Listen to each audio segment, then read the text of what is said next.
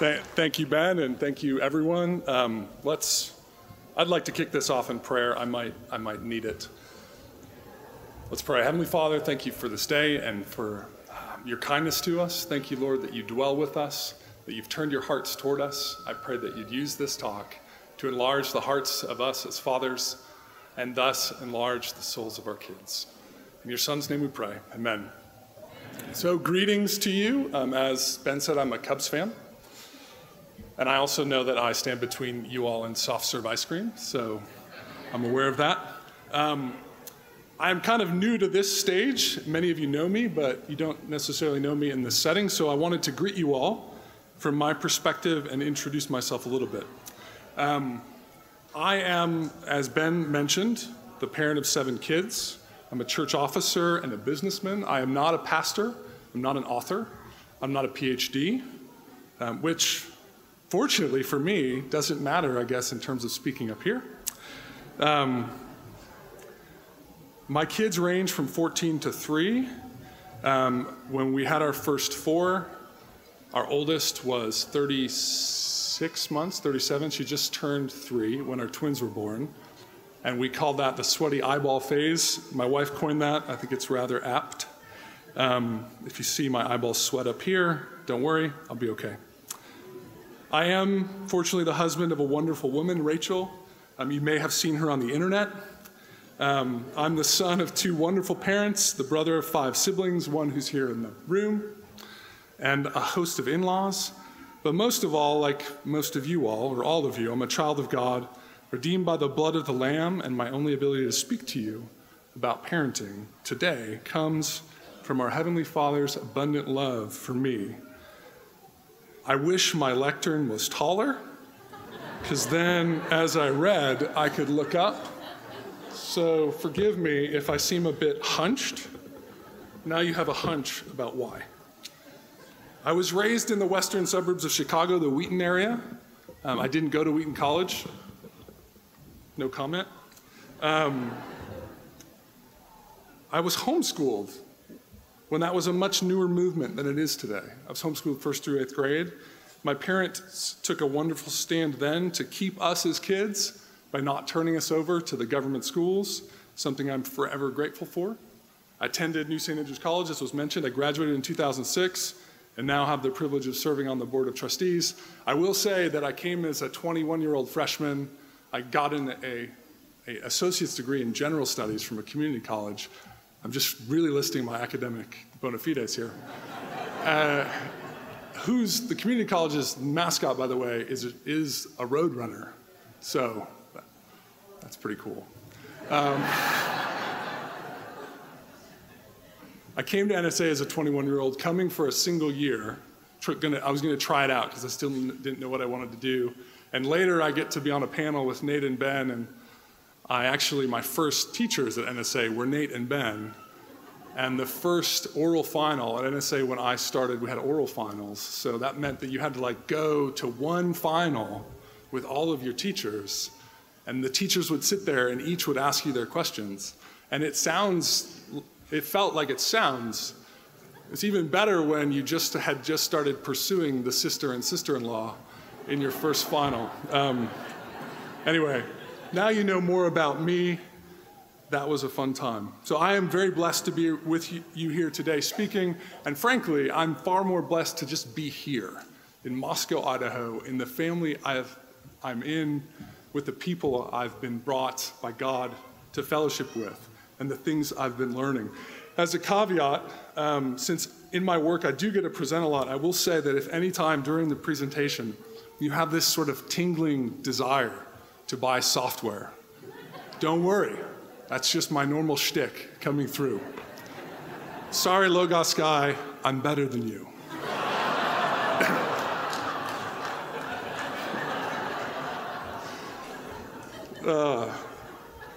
So now you know more about me and my perspective. Let's consider Fat Souls beginning where I'd like to end. So here's where I'm headed. Fathers, and I will say, mothers, this is primarily a conversation with fathers. Just know that. Fathers, you are the glory of your children. The fatness of your kids' souls relates to the size of your heart. And lastly, I'm going to exhort you to be the blessing man. I'm going to work from glory to glory, ending on how fathers are the glory of their children. But before that, let's start with Shekinah glory. Shekinah glory is the manifestation of God's presence on earth. Our God is a God who tabernacles with us. He dwells with us. He leads us and he carries us. Come with me to the beginning of Deuteronomy, where the people of Israel are about to enter the promised land. They're on the cusp of doing so, and God has commanded them to go and possess it. Deuteronomy 1:8. See, I have set the land before you. Go in and possess the land which the Lord swore to your fathers, to Abraham, Isaac, and Jacob, to give to them and their descendants after them. But they don't do it. They're afraid. They rebel against God, and they do not go up and possess the land when he commands them to. Moses exhorts them to remember that God has dwelt with them. Moses reminds them of his manifest glory, God's manifest glory, in Deuteronomy 1:29 through 33. Then I said to you, this is Moses, do not be terrified or afraid of them.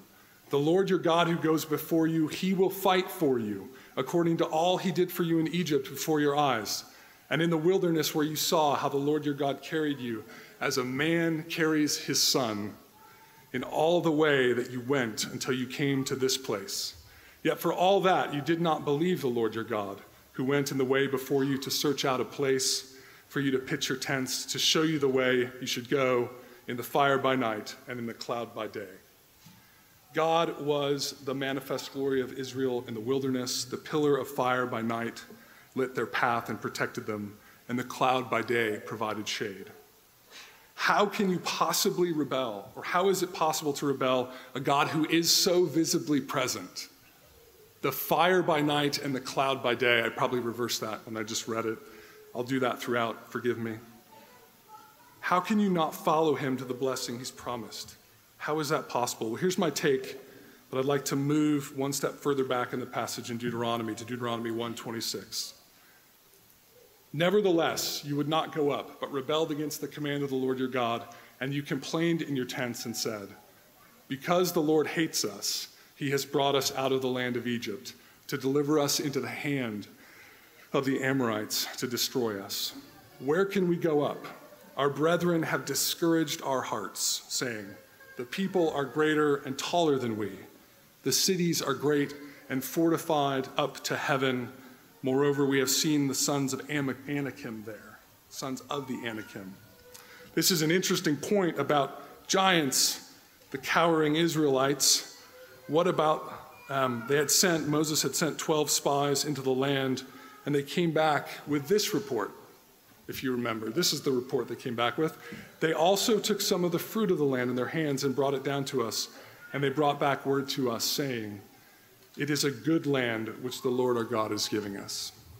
The spies go up in the land and come back, report it as good, and the people of Israel cower because of giants. These Israelites who've witnessed with their own eyes the delivering power of the Almighty God use something they haven't seen as a reason to disobey. There appear to be no eyewitness accounts of the giants here, but even so, it wouldn't matter if there were any.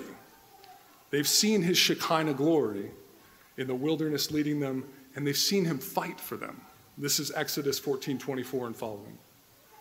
Now it came to pass in the morning watch that the Lord looked down upon the army of the Egyptians through the pillar of fire and cloud, and he troubled the army of the Egyptians.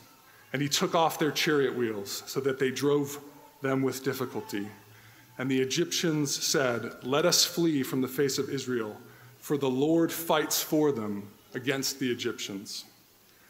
The people of Israel have the manifest protection of the Almighty God, leading them to a land flowing with milk and honey. And what happens? Well, they have heart troubles. Their brethren discourage them. Another way I'd read this is that they discourage each other. The literal meaning in Hebrew is our brethren have melted our hearts. But the English discouraged is still appropriate because it can be understood as to remove the heart. Courage comes to us in English through French from Latin, cor, which is the heart. To discourage something is to remove its heart. But I actually think I prefer the impact of melted in the Hebrew. It's like the snow that so many of us dealt with this past winter, or this past, February really, that's now gone. The melted heart hasn't just changed states while remaining in the same place, like melting ice in a cup. Instead, it wastes away. It seeps away. It's gone. Their hearts are gone. They have melted. The Hebrew word here for heart is lev. I'm going to spend some time on this one. It can be interpreted not only as heart, but also as mind or understanding. And as such, it connotates the three key inner traits of man: his emotion, thought or understanding, and will.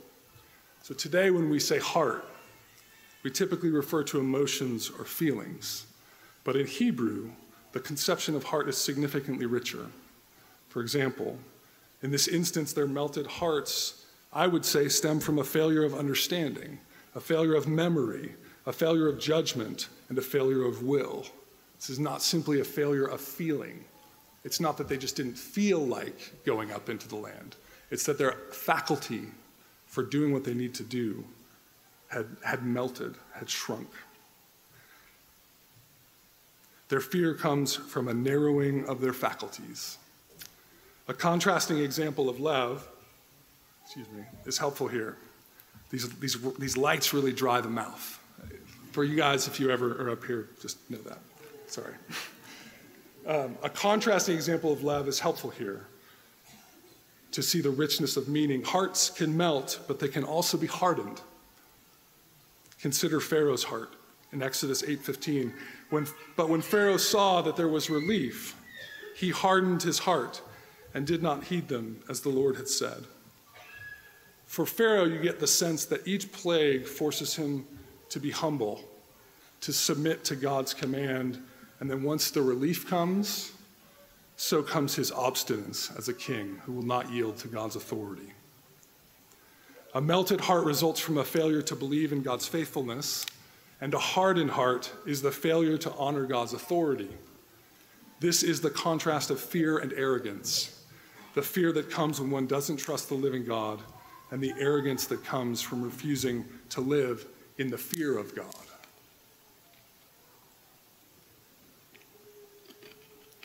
To contrast both of these, melted and hardened, we have Solomon. 1 Kings 3, verse 6 and following. And Solomon said, he's come to God at this point, "You have shown great mercy to your servant David my father, because he walked before you in truth, in righteousness, and in uprightness of heart with you. You've continued this great kindness for him, and you've given him a son to sit on his throne as it is this day. Now, O Lord my God, you have made your servant king instead of my father David, but I am a little child. I do not know how to go out or come in, and your servant is in the midst of your people whom you've chosen, a great people, too numerous to be numbered or counted. Therefore, give to your servant an understanding heart to judge your people, that I may discern between good and evil. For who is able to judge this great people of yours?" Solomon recognizes the ruling task before him and seeks for wisdom. He recognized his profound lack of capacity to rule. He's also honoring his father David here. He heeds his father's charge. This is that charge, if you recall, from 1 Kings 2, 3 and following. David speaking to Solomon. "And keep the charge of the Lord your God to walk in his ways, to keep his statutes, his commandments, his judgments, and his testimonies, as it is written in the law of Moses, that you may prosper in all that you do and wherever you turn, that the Lord may fulfill his word which he spoke concerning me, saying, if your sons take heed to their way, to walk before me in truth with all their heart and with all their soul, he said, you shall not lack a man on the throne in Israel." Solomon honors his father, David, and he asks for wisdom in ruling. And God grants him more wisdom and understanding than any other man. He grants him a heart expansion. 1 Kings 4:29. And God gave Solomon wisdom and exceedingly great understanding and largeness of heart, like the sand on the seashore. But let's be clear, Solomon's heart enlargement isn't about his ability to emote. God didn't make him super empathetic. God didn't give him really high emotional intelligence. This is a clear reference to his increased capabilities for ruling and for judging, for having the imagination, ambition, and vision to faithfully rule a people. In contrast, when we say today that someone has a big heart, we don't really say anything about their ability to lead and rule. We mean they're nice. Oh, he's just got such a big heart. You know, he's just so nice. So let me jump up and down on this. Heart throughout this talk is about our faculties. The heart is the organ in Hebrew of the intellect, of judgment, of emotion, of memory, of will, of imagination. From now on, when I talk about heart, think bigger than you normally would. When I talk about enlarged hearts and hearts turned from fathers to children, think about more than you normally would. So how do we get an enlarged heart? Well, the psalmist shows us in Psalm 119:32. I will run the course of your commandments, for you shall enlarge my heart. Loving God's law and keeping his commandments, running their course and pursuing them, leads to this expansion. Notice with me that we have proof that God delivers on his promise to enlarge hearts. What did David charge Solomon with? He charged him to walk in God's course, to keep his commandments and testimonies. And Solomon does. And he goes to God and says, give me the wisdom of your commandments. I need them. I can't do this without them. And God enlarges his heart. Going back to the people of Israel briefly, I want to make two more observations about their melted hearts before we move on to see how God solves this heart problem and how I see it relating to parenting. The first is the issue that the Israelites are the object of the discouragement. If you remember, our brethren have discouraged our hearts. Isn't this just how we people do things? This reminds me of my favorite quote from Seinfeld. People, they're the worst. Or more sympathetically, people, we're the worst. The statement is not in this verse that my heart's discouraged, implying that I or the subject have discouraged it. Instead, the discouragement is from the brethren. Effectively, they're saying, our lack of courage and faith is someone else's fault. This is the epitome of a melted heart, a wasted away heart. It can't even see its own responsibility. And again, when I say heart, I mean that broader set of faculties. The second observation is that heart melt, heart failure spreads. It's contagious. Consider Deuteronomy 28, one of the principles given to Israel for preparing for and going to war. The officers shall speak further to the people and say, what man is there who is fearful and faint-hearted? Let him go and return to his house, lest the heart of his brethren faint like his heart. And so it shall be when the officers have finished speaking to the people that they shall make captains of the armies to lead the people.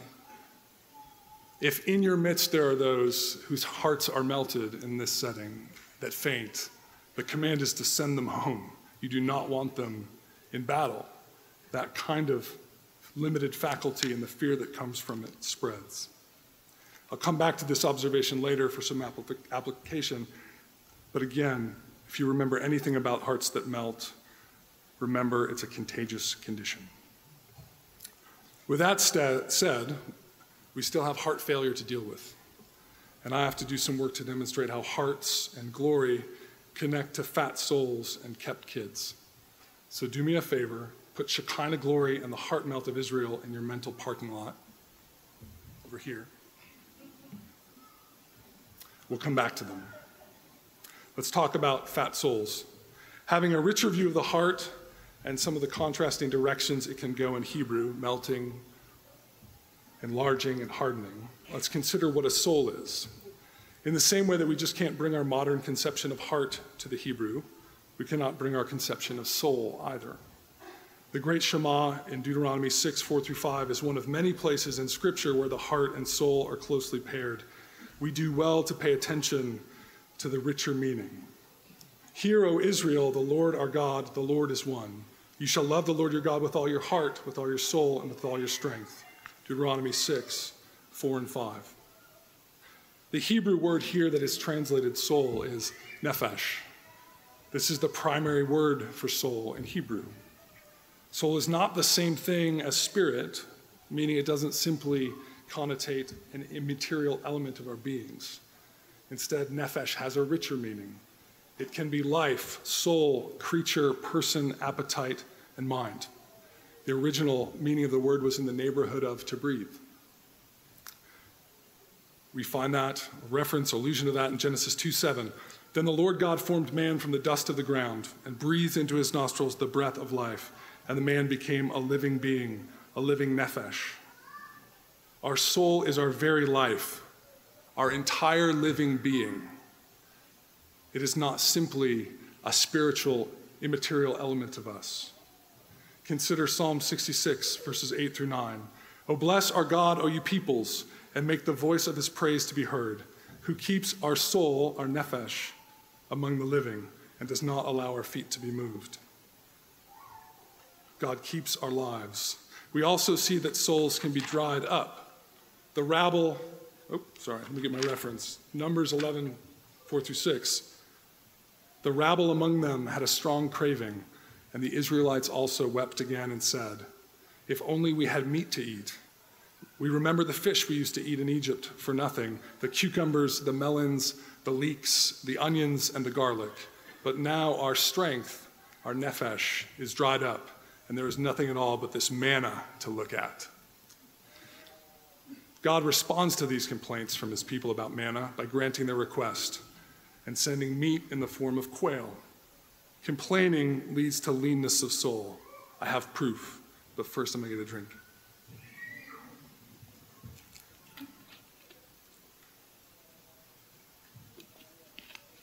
Psalm 106. They soon forgot his works. They did not wait for his counsel, but lusted exceedingly in the wilderness and tested God in the desert. And he gave them their request, but sent leanness into their soul. In this instance, their physical desire for meat is met, but they're so fixated on their lust that the physical filling leads to the leanness of their nephesh. This is an interesting comparison to their own complaint against God. They're saying in one setting that their nephesh, their strength is weakened by having to eat manna, and God in turn gives them quail, and by doing so, he sends actual leanness into their nephesh. So our souls represent our entire person, our living being, and our souls, our nephesh, I would argue, include our hearts. These are overlapping concepts. The nephesh represents more of our physical self than our modern interpretation of soul allows for, and lev, or heart, represents far more of our immaterial self than I believe our current conception of heart allows for. So then, how do we make fat souls? How do we make fat nephesh? Well, we make full hearts, enlarged hearts, but the glory is we can't do any of it on our own. At this point, let's return to Shekinah glory and the melted hearts of the people of Israel. Pull those concepts out of the parking lot I had you put them in. So how does God fix this problem of a people who will not possess the land?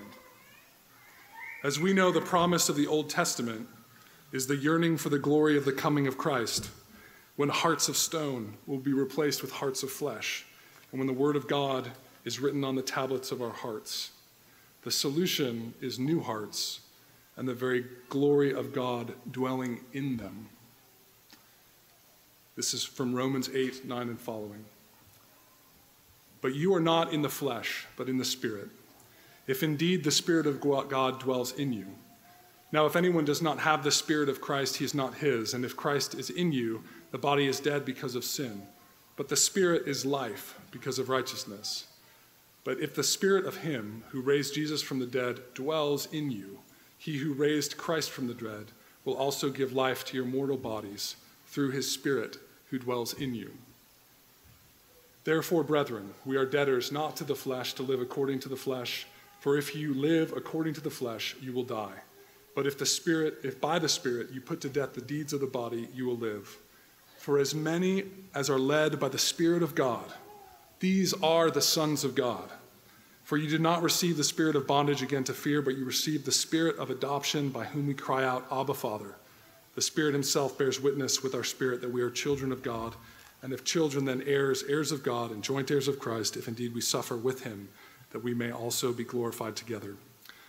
When the Spirit of God is poured out at Pentecost, we see pillars of fire, tongues of flame. Pentecost is a greater revelation of the Shekinah glory, a further manifestation of God's presence. Not only because of that symbolism, but because of now, in the new covenant, the very Spirit of God dwells within us. In the wilderness, the Shekinah glory God dwelt with his people. He was present.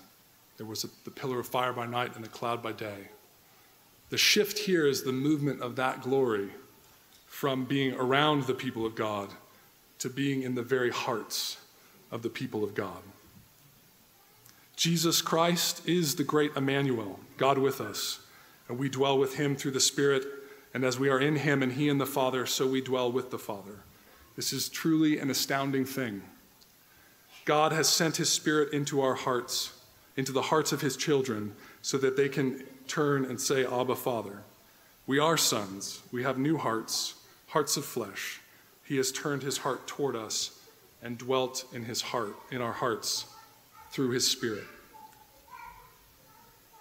Let's consider this glorious reality in terms of Malachi 4:4-6. This is a passage that has always sort of stuck with me in that I couldn't figure out what it meant. And I don't know that I've figured it out yet, but hopefully I've made some progress here, and you'll see that in the conversation or in what I follow up with. So this is Malachi 4. These are the last two verses of the Old Testament. Behold, I will send you Elijah the prophet before the coming of the great and dreadful day of the Lord, and he will turn the hearts of the fathers to the children and the hearts of the children to their fathers, lest I come and strike the earth with a curse. So we're given the promise of the coming Messiah and the day of the Lord, and in that day, fathers' hearts will be turned towards their children and children's hearts to their fathers. What is it about the gospel that does that? What is it about the gospel that does that? Remember, these hearts, though, that we've been talking about, this is an Old Testament passage. This is the Hebrew. So these are hearts that are the whole faculties of a person, not simply their affections. The intellect, God at the coming of the Messiah, happening at the same time, the hearts of fathers will turn to children, not just their feelings, their judgment, their will, their understanding. All of their faculties will be turned towards their children, and the children's toward the fathers. So how does this work? What does it mean? Well, when God turns our hearts to him and we cry, Abba, Father, we can then turn our hearts to our children. I think this is faithful parenting. This is fat soul making. This is fruit and not works. Praise the Lord. I say then, this is Galatians 5, verses 16 and following. I say then, walk in the Spirit, and you shall not fulfill the lust of the flesh, for the flesh lusts against the Spirit, and the Spirit against the flesh. And these are contrary to one another, so that you do not know the things that you wish. But if you are led by the Spirit, you're not under the law. If you go back to the passage in Deuteronomy, the Shekinah glory leads the people through the wilderness. God carries the people through the wilderness as a father carries his son. Here in the New Testament, we are led by the Spirit. Further down in verse 22, but the fruit of the Spirit is love, joy, peace, long-suffering, kindness, goodness, faithfulness, gentleness, self-control. Against such there is no law. And those who are Christ have crucified the flesh with its passions and desires. If we live in the Spirit, let us also walk in the Spirit. The flesh works, the Spirit bears fruit. If we work on our own efforts to parent our kids, we'll get hatred, contention, dissensions, and outbursts of wrath. Those are the works of the flesh. In order to parent faithfully, we need to walk in the Spirit that we already live in. And I'd argue that when our hearts are turned to our Heavenly Father, we can in turn imitate him for our kids. We can turn our hearts toward them and in the way that he does toward us, which is, again, more than just our affections. We can set rules that free them. We can rejoice in sacrificing for them. And we can teach them that their identity is most complete when they live faithfully under the authority of their Heavenly Father. We obey God by disciplining them and teaching them that freedom comes in obedience. We all walk in the Spirit. So at the beginning of the talk, I outlined the end in mind, and these were the three propositions that I'd like to expand. Fathers, you're the glory of your children. The fatness of your kids' souls relates to the size of your heart. And lastly, that you should be the blessing man. So fathers, you're the glory of your children. We started with glory, God's Shekinah glory, how he carried his children through the wilderness like a father. I'm going to read this passage from Deuteronomy 1, verse 30 again. The Lord your God who goes before you, he will fight for you, according to all he did for you in Egypt before your eyes, and in the wilderness where you saw how the Lord your God carried you, as a man carries his son, in all the way that you went until you came to this place. God was carrying, protecting, providing for, and leading his people to the possession of the land he promised. The cloud by day and the fire by night were the manifestation of that. We also saw how God resolved this sort of big picture heart problem of his people. He turned his heart to us. He sent his son to dwell among us. He gave us new hearts, and through Christ, now his Spirit dwells in us. Because of that, we can turn to him and cry, Abba, Father. We are now led by the Shekinah glory, not around us, but within us. Praise the Lord. Because of this, I would say there is no Christian who is fatherless. How do we reflect this glory for our children? Proverbs 17:6 says, children's children are the crown of old men, and the glory of children is their father. Typically, that verse is interpreted as kids really like their dads. They think they're great and strong, which I'm not saying that's not entirely false, but I'm going to give a different perspective on this. The glory of children is their father. Fathers are like the Shekinah glory for their children. They should be. They should lead, protect, dwell with, and help go up into the possession of the land. Practically, what this means, I think, is that we should dwell with our children. We should be present with our whole selves, our nephesh, in their day-to-day lives.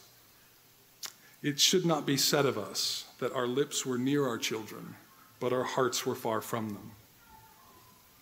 I know, just a really practical example, when I get home from work some days, I feel kind of cooked and booked.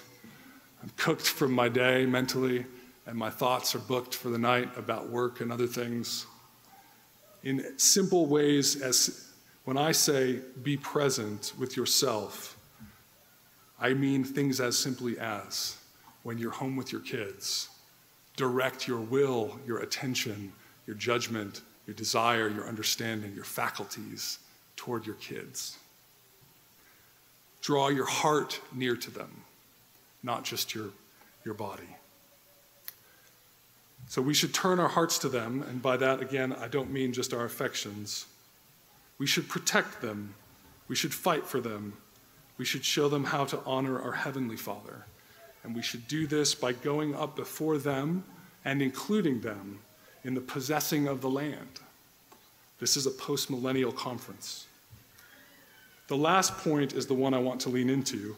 I'm convinced that the fatness of your children's souls is related to how engaged you are as a father in working out the kingdom of God in the place he's called you to do so, without the fear of giants in the land. To put it differently, the fatness of your kids' souls relates to the size of your heart. Solomon needed his heart enlarged in order to know how to rule. As fathers in the callings we've been given, we need our hearts enlarged in order to know how to rule. And not only how to rule, but how to expand the kingdom of God in the place he's called us to. So how do we do that? Well, we run the course of his testimonies and desire to obtain his promises. Remember the psalm. If you do this, and you do it with ambition, and you do it with imagination that actively hopes in God, and you include your kids, then their souls will fatten. So what's my proof of this?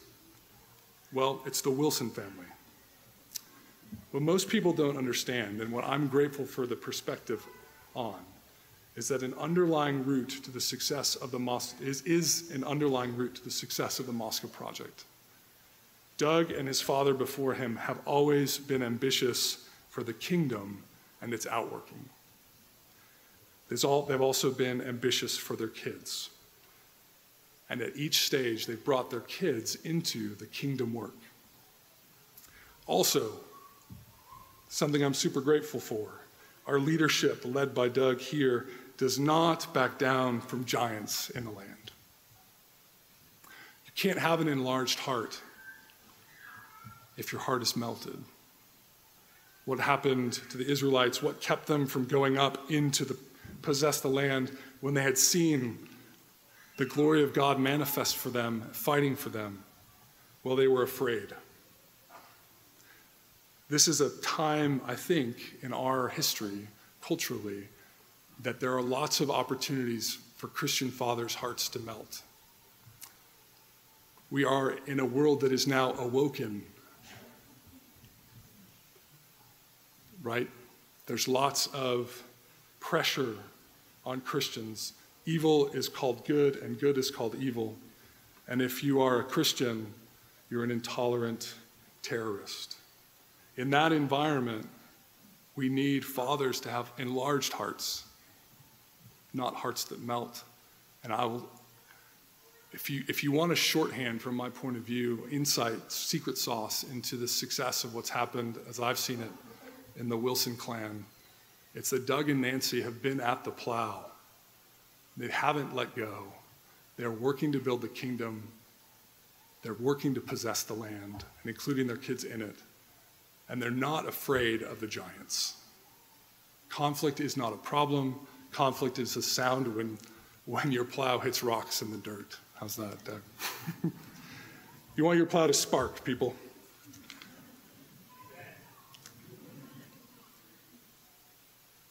I think your kids' hearts will follow suit with yours. So keep your kids and pursue God and glory and his kingdom, and ask God to enlarge your heart, your vision, your intellect, and your whole self for your kids. Ask God to give you an ambition and an imagination for the life of your kids and the kingdom of God and their role in it that maybe you don't have right now. Lastly, I suggest that you do this by being the blessing man.